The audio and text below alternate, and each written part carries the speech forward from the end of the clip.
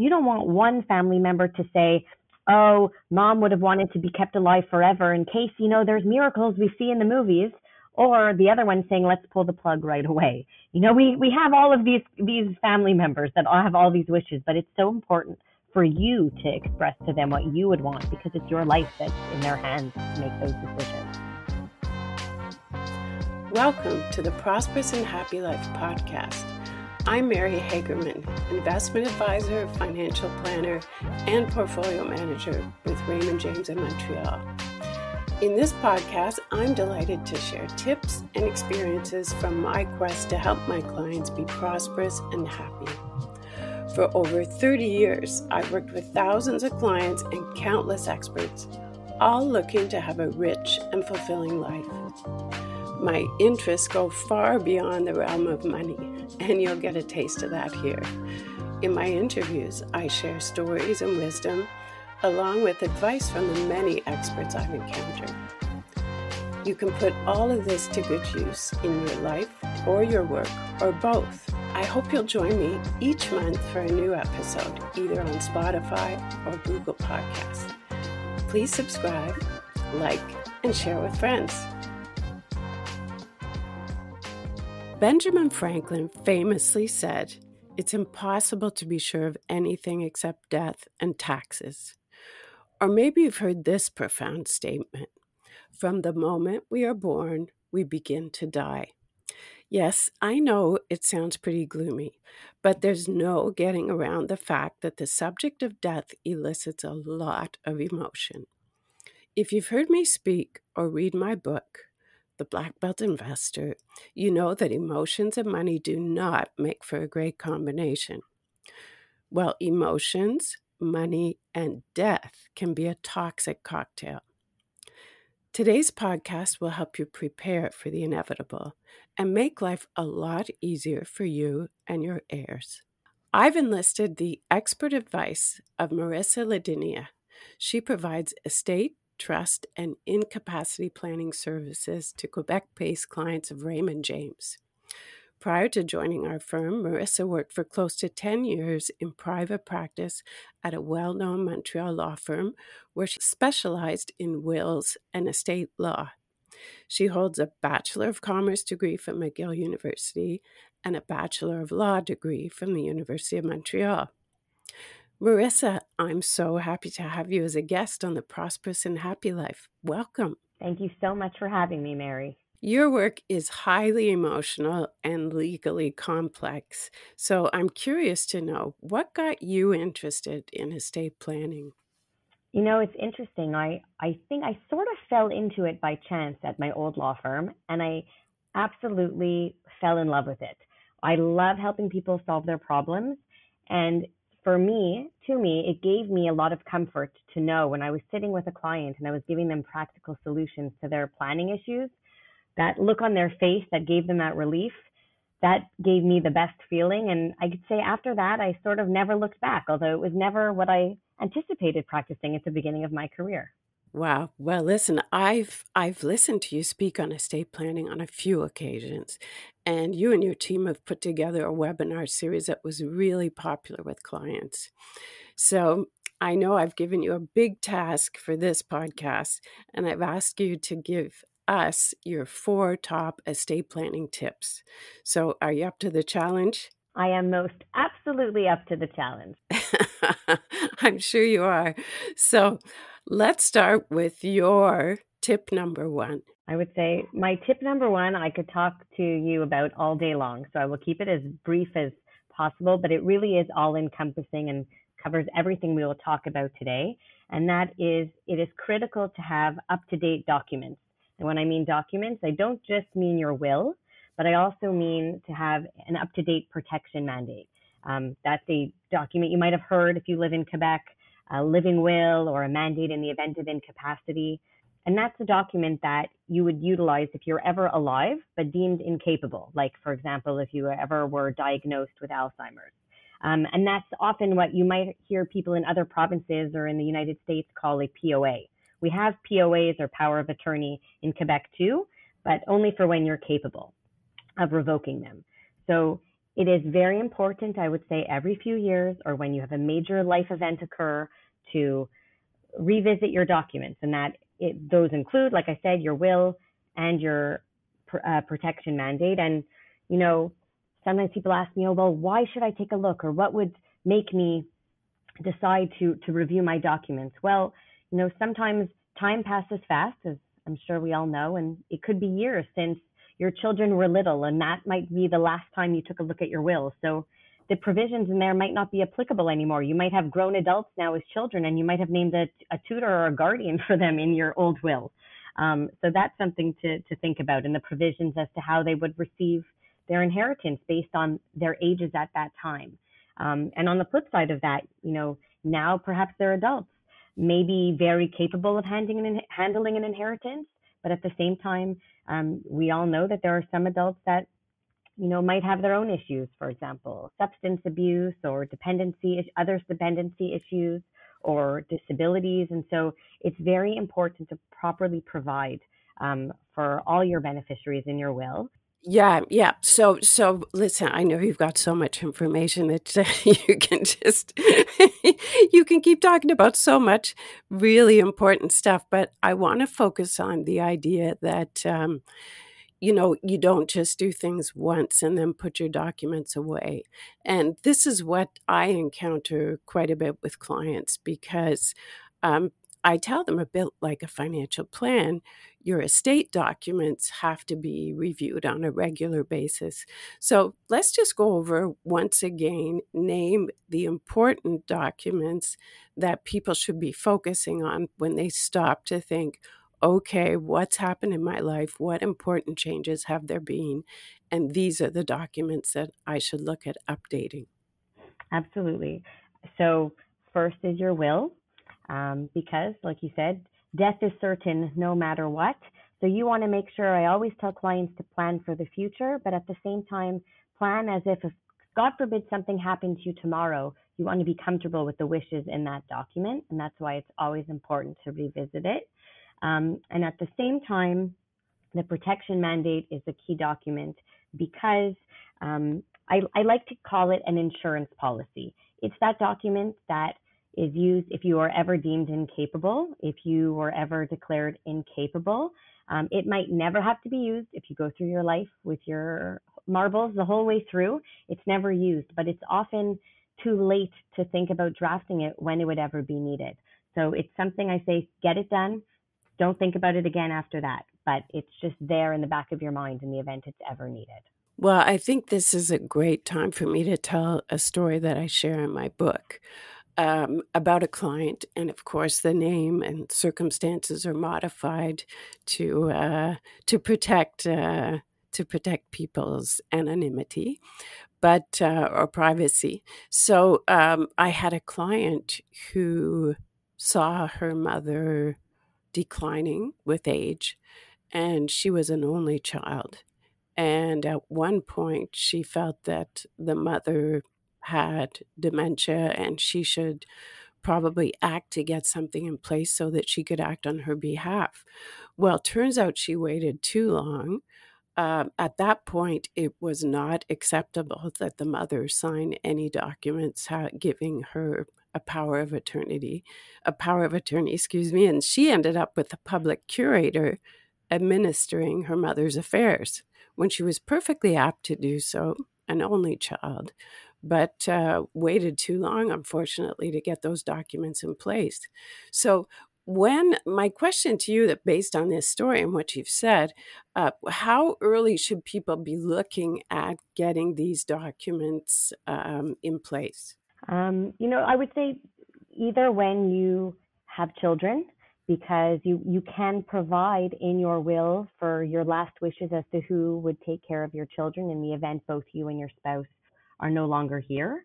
Or if you don't have children but you own property, it becomes important to have a will just to make sure that everything as you're growing your assets throughout your life, it's important to make sure that those assets will pass to who you want them to. Obviously, the protection mandate, in our minds, we always like to think that, like I said, it might never be needed to be enforced, but um, it's a good document to have in place, like I said, early on, and then hopefully never have to think about it again, although important to revisit. But I always say take care of the protection mandate at the same time as the will. They often go hand in hand. Your professionals will often give a nice pricing bundle for the two documents together. So I would say get them done as quickly as possible and then don't think about them again until the life change. But like you said, it's an ongoing process. And if a light bulb goes on in your head and says, I think it's time to update, even if it's one small thing, it's a good idea to take a look. And there might be more to update than you initially thought. And I like your advice to see a professional for that. And we certainly have resources for people to help them out. But, I often encounter clients when I ask them are your affairs up to date? Do you have a recent will? And they'll say, I've got to get around to it. I got to get around to it, but I just don't have time. Are there any stopgap measures to get something temporarily in place until you see a bona fide professional to have a will drawn up? What would you suggest for that? So absolutely. It's a great question. In Quebec, we have three types of wills. We have holograph wills, which are handwritten, signed, and dated by the person who's written it, the testator. And then you have a will done before witnesses, which has a few different rules as to how it has to be drawn up. And then we have the notarial will, which, as you mentioned, maybe people are hesitant to, get done, book that appointment, take the time to formalize everything. That sometimes stops them. But I always say it's a great idea. Like if you don't have the time to make the notary appointment, write up that holograph will, absolutely, so that you have something that's better than nothing. But at the end of the day, I highly recommend not waiting too long on that notarial will, because one of the hesitations might be that it's more costly, but ultimately, if you do not have a notarial will, your estate, your will in whatever other form it is, in holograph or will before witnesses, would have to be probated by the courts, which is more expensive than it would be to draw up the notarial will. And there's the delay, the court delay, to obviously have the document probated after. So that delays the start of the settlement of your estate at the same time. So a little bit of, short-term pain for long-term gain is really, that's the case here when you're thinking about drafting that will or not formally. Well, that's great advice, and it's true. Short-term gain for long-term pain. Yep. But try to do the right thing first, and you'll be better served. There's so much paperwork involved in preparing an estate. How do you decide who should be involved and who you choose to manage your own affairs? Possibly this takes you to tip number 2 on your series of 4 tips for us. It most certainly does. Although it sort of connects to number 1, I would say it is very, very important to properly, give a lot of thought and consideration into who you want to appoint as your liquidator, or you might have heard executor, of your estate, naming in your will, and also who you will be appointing as your mandatory to property. That's to manage your assets in the event you're alive but incapable, and to your medical mandataries. And those are the individuals that would be making your medical decisions on your behalf in the event you are incapable. And there is quite a bit to consider. I will say, it used to be that everyone thought it was an honor to be appointed, but sometimes when they're actually appointed in all of these roles, they realize the time that it takes, the particular knowledge that might be required. And, do you live close by? Sometimes if people are around the same age, they might be a great first choice, but it's important to have backups or replacements that are perhaps a bit more youthful or professional executors or mandataries, just to make sure that there is someone that can always be there to act in the event that, your services are required. Right. And I've certainly encountered in my discussions with clients, and when I ask about their will and the executor, often in cases where the will is quite dated, they can't even remember their executor. Or their executor turns out is in another city now and isn't even close by to be able to administrate an estate. It's it's like you say, it's not necessarily an honor. Obviously, if you name someone executor, it's someone who you trust, and you're making that if you're making that apparent by naming them executor. But I recently had a discussion with a client in my office who confided that he had been named executor for his mom's will. She didn't necessarily have a lot of property that she was leaving behind, but he said, I would never wish that on anyone to be named an executor. He said it was a lot of work and a terrible experience because of family dynamics. So tell me a little bit about that, like having to navigate with other family members when you've been appointed an executor. I was going to say that's the best part. I always say, people start, sometimes you have relatives that come out of the woodwork after looking for something from an estate, but that is a huge, huge part of acting as a liquidator. Sometimes they say you're a psychologist at the same time, or, camp counselor, trying to gather, manage all the different emotions and relationships and cast of characters in a family. And even if everybody gets along, always during a lifetime, as you and I both know and have seen in our careers, like you said, it's a toxic cocktail sometimes. A lot of the complaints, or what I've heard, the horror stories that come from liquidators, are really dealing with the pressure that they feel that from beneficiaries. I work in this role as a professional liquidator here at Raymond James, and it's a lot of tedious work to do. It takes time to settle in the state. And like I said, sometimes you have those family members exerting a lot of pressure on the liquidator, asking for funds very quickly. And it's very important for everyone to remember that a liquidator has fiduciary responsibility. They are liable for the decisions that they make. So as much as they might want to really help out and make those distributions to family, they have to make those educated, informed decisions before doing so. If they distribute too much and then taxes are owing, they are on the line if more is owing than what's left in the estate. So I often say that, sometimes people behave better when there are professionals involved.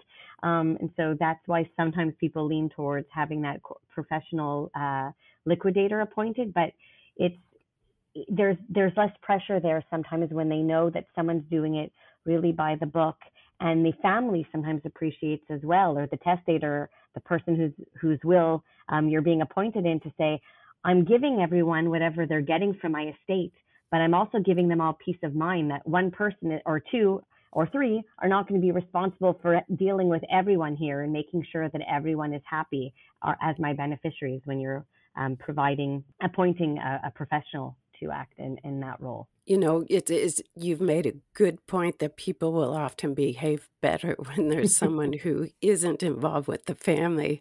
And I kind of equate it to the Thanksgiving meal.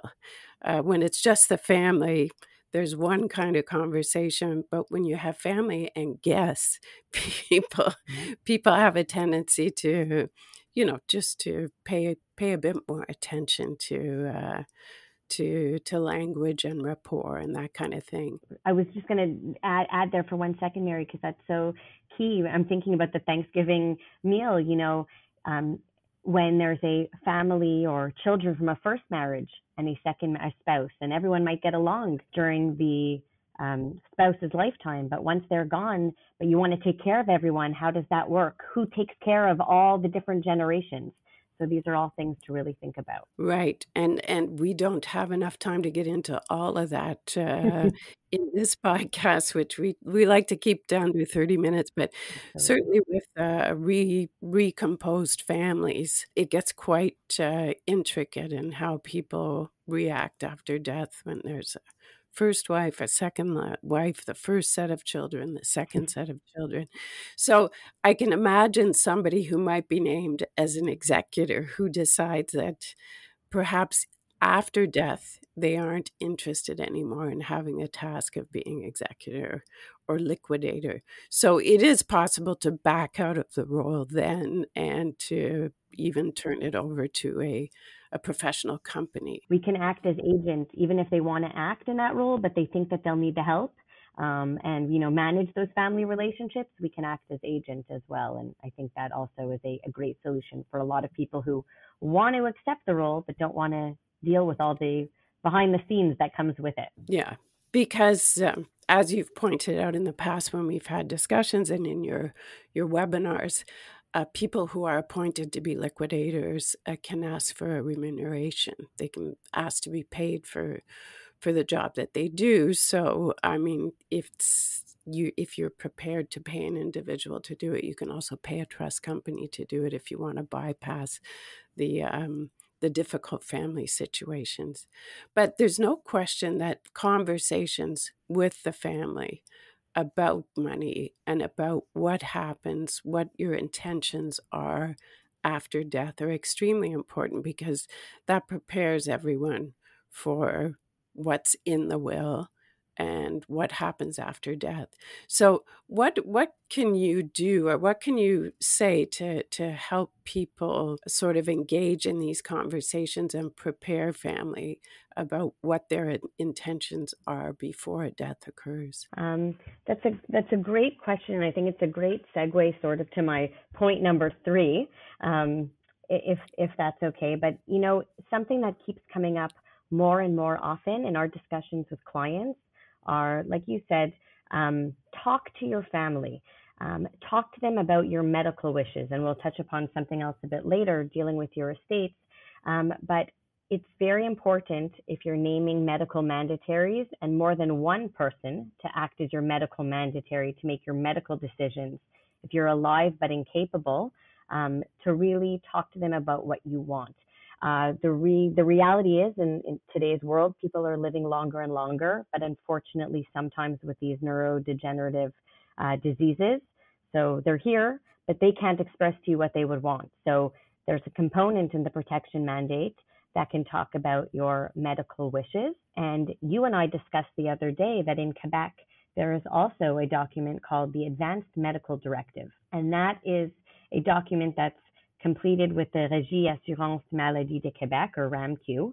And that's a document that you would fill out now, preemptively, talking about in certain end-of-life situations, or if you have a condition that you're not going to recover from, there are specific treatments in these medical directives that you consent or not to the treatments.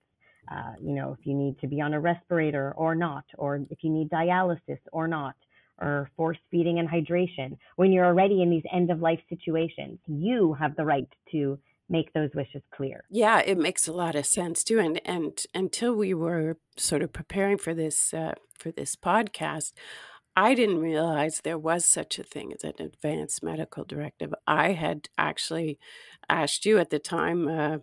It makes me think of the organ donation form that you fill out when you renew your driver's license.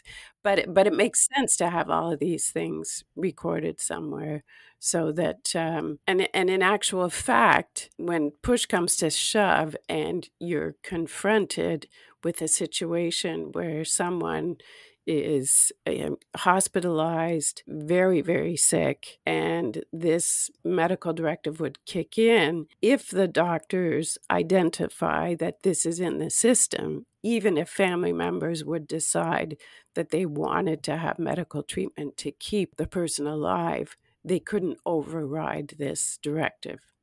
Is that correct? Exactly. The Advanced Medical Directive is paramount. And if the document, like I said, it's for particular situations and particular medical treatments. If you require something medically done that is not set out in that document, that's where they would look at the protection mandate, and where you have a lot of flexibility there to include your wishes with respect to what you want. And we talked the other day about, if you appoint more than one person, it's important to have those conversations with them in advance, like I had just mentioned, because you don't want one family member to say, oh, mom would have wanted to be kept alive forever in case, there's miracles we see in the movies.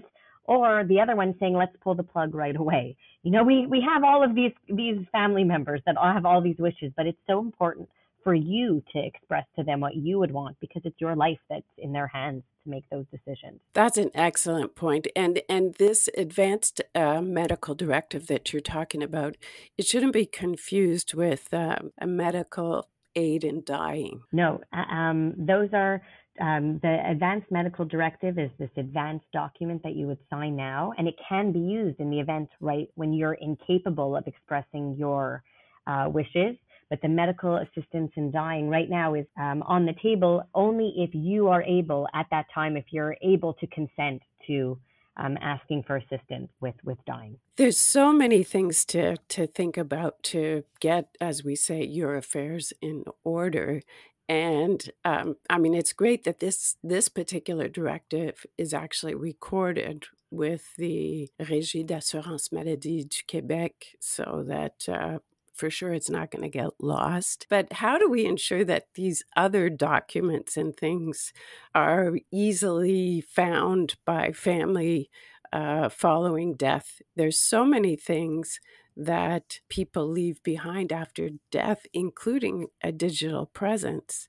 What do you counsel for that? So that's a great question, or segue to my next point, and that's really, we really do recommend as much as possible, although not ideal. It's not always perfect because of our constantly ever-changing world. But we always do say, have a centralized place to the best of your ability where you have a lot of your important information stored. You know, it used to be my parents, before they would go on vacation, would say, Marissa, on this shelf in my closet is where you'll find my file folder with all my information. And that might be the case for a certain generation. Or now it might be a USB that's on the shelf with a lot of the information. But it is very important to have everything kept together to the greatest extent possible.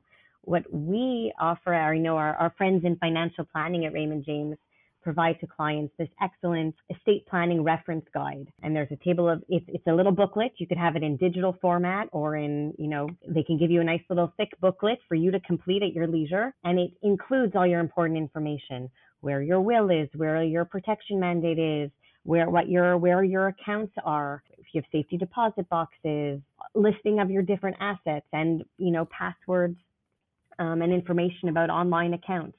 So it's not always perfect, because we might get prompts to update our password fairly often for different accounts, but we do our best to try to tell clients, try to keep it up to date, try to remember to update it when necessary. And we're looking into further ways to help sort of have a digital safe to help store client digital information. Well, I use the guide that you're talking about quite a bit with clients. Not everybody rushes to fill it out, I'll be honest with you, but it's a great guide, and we're going to make that available to people in the podcast notes. I have a story that kind of goes along with what you're saying about people taking stock of what they want to give away after death. And I had a great aunt who was quite wealthy, and she had a piece of tape stuck under all her furniture, behind all the paintings, basically on everything she owned, with the person's name on it. And that's how you knew if you'd inherited something, is if there was a piece of tape on the object in question that had your name on it. So Marissa, you've done a great job of distilling a lot of information into basically 4 points. Maybe you could sum them up once again so that we make sure that people have taken note of what each of those points are. Oh, absolutely. That's a great reminder for everyone. Key point. So number 1, and I cannot stress this enough, make sure your documents are up to date. And by documents, I mean your will and your protection mandate. Number 2 is to make sure that those people that you want to appoint in your will and mandate to act as your liquidator and medical and mandatory to property are the right people. Really take time to think about that. Number 3 is, I would say, make your medical wishes known to your family, a very important one. And number 4, to really try to have a centralized location for important documents. It only makes everyone's life easier when you are no longer here or able to express yourself and tell them where everything is. They'll thank you later, I promise.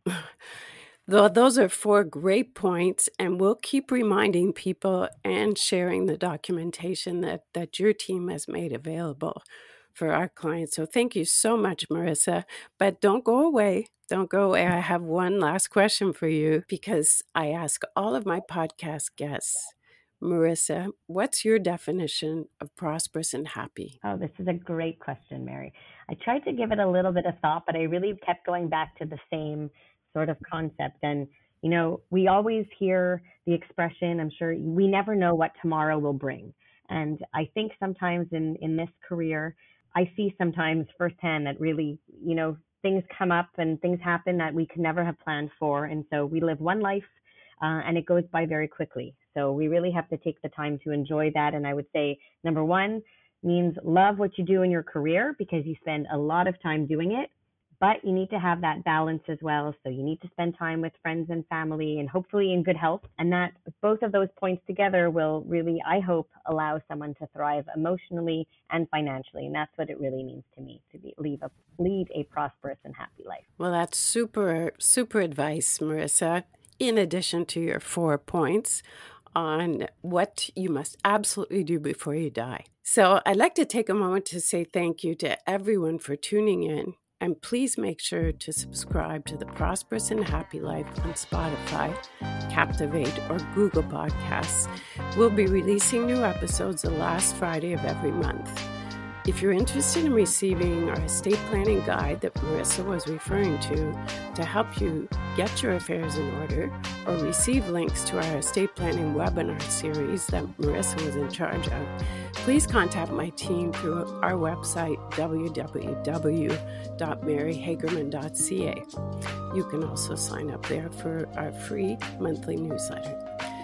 And in the meantime, you can follow me on LinkedIn and Facebook at Mary Hagerman. The link is in the description box below.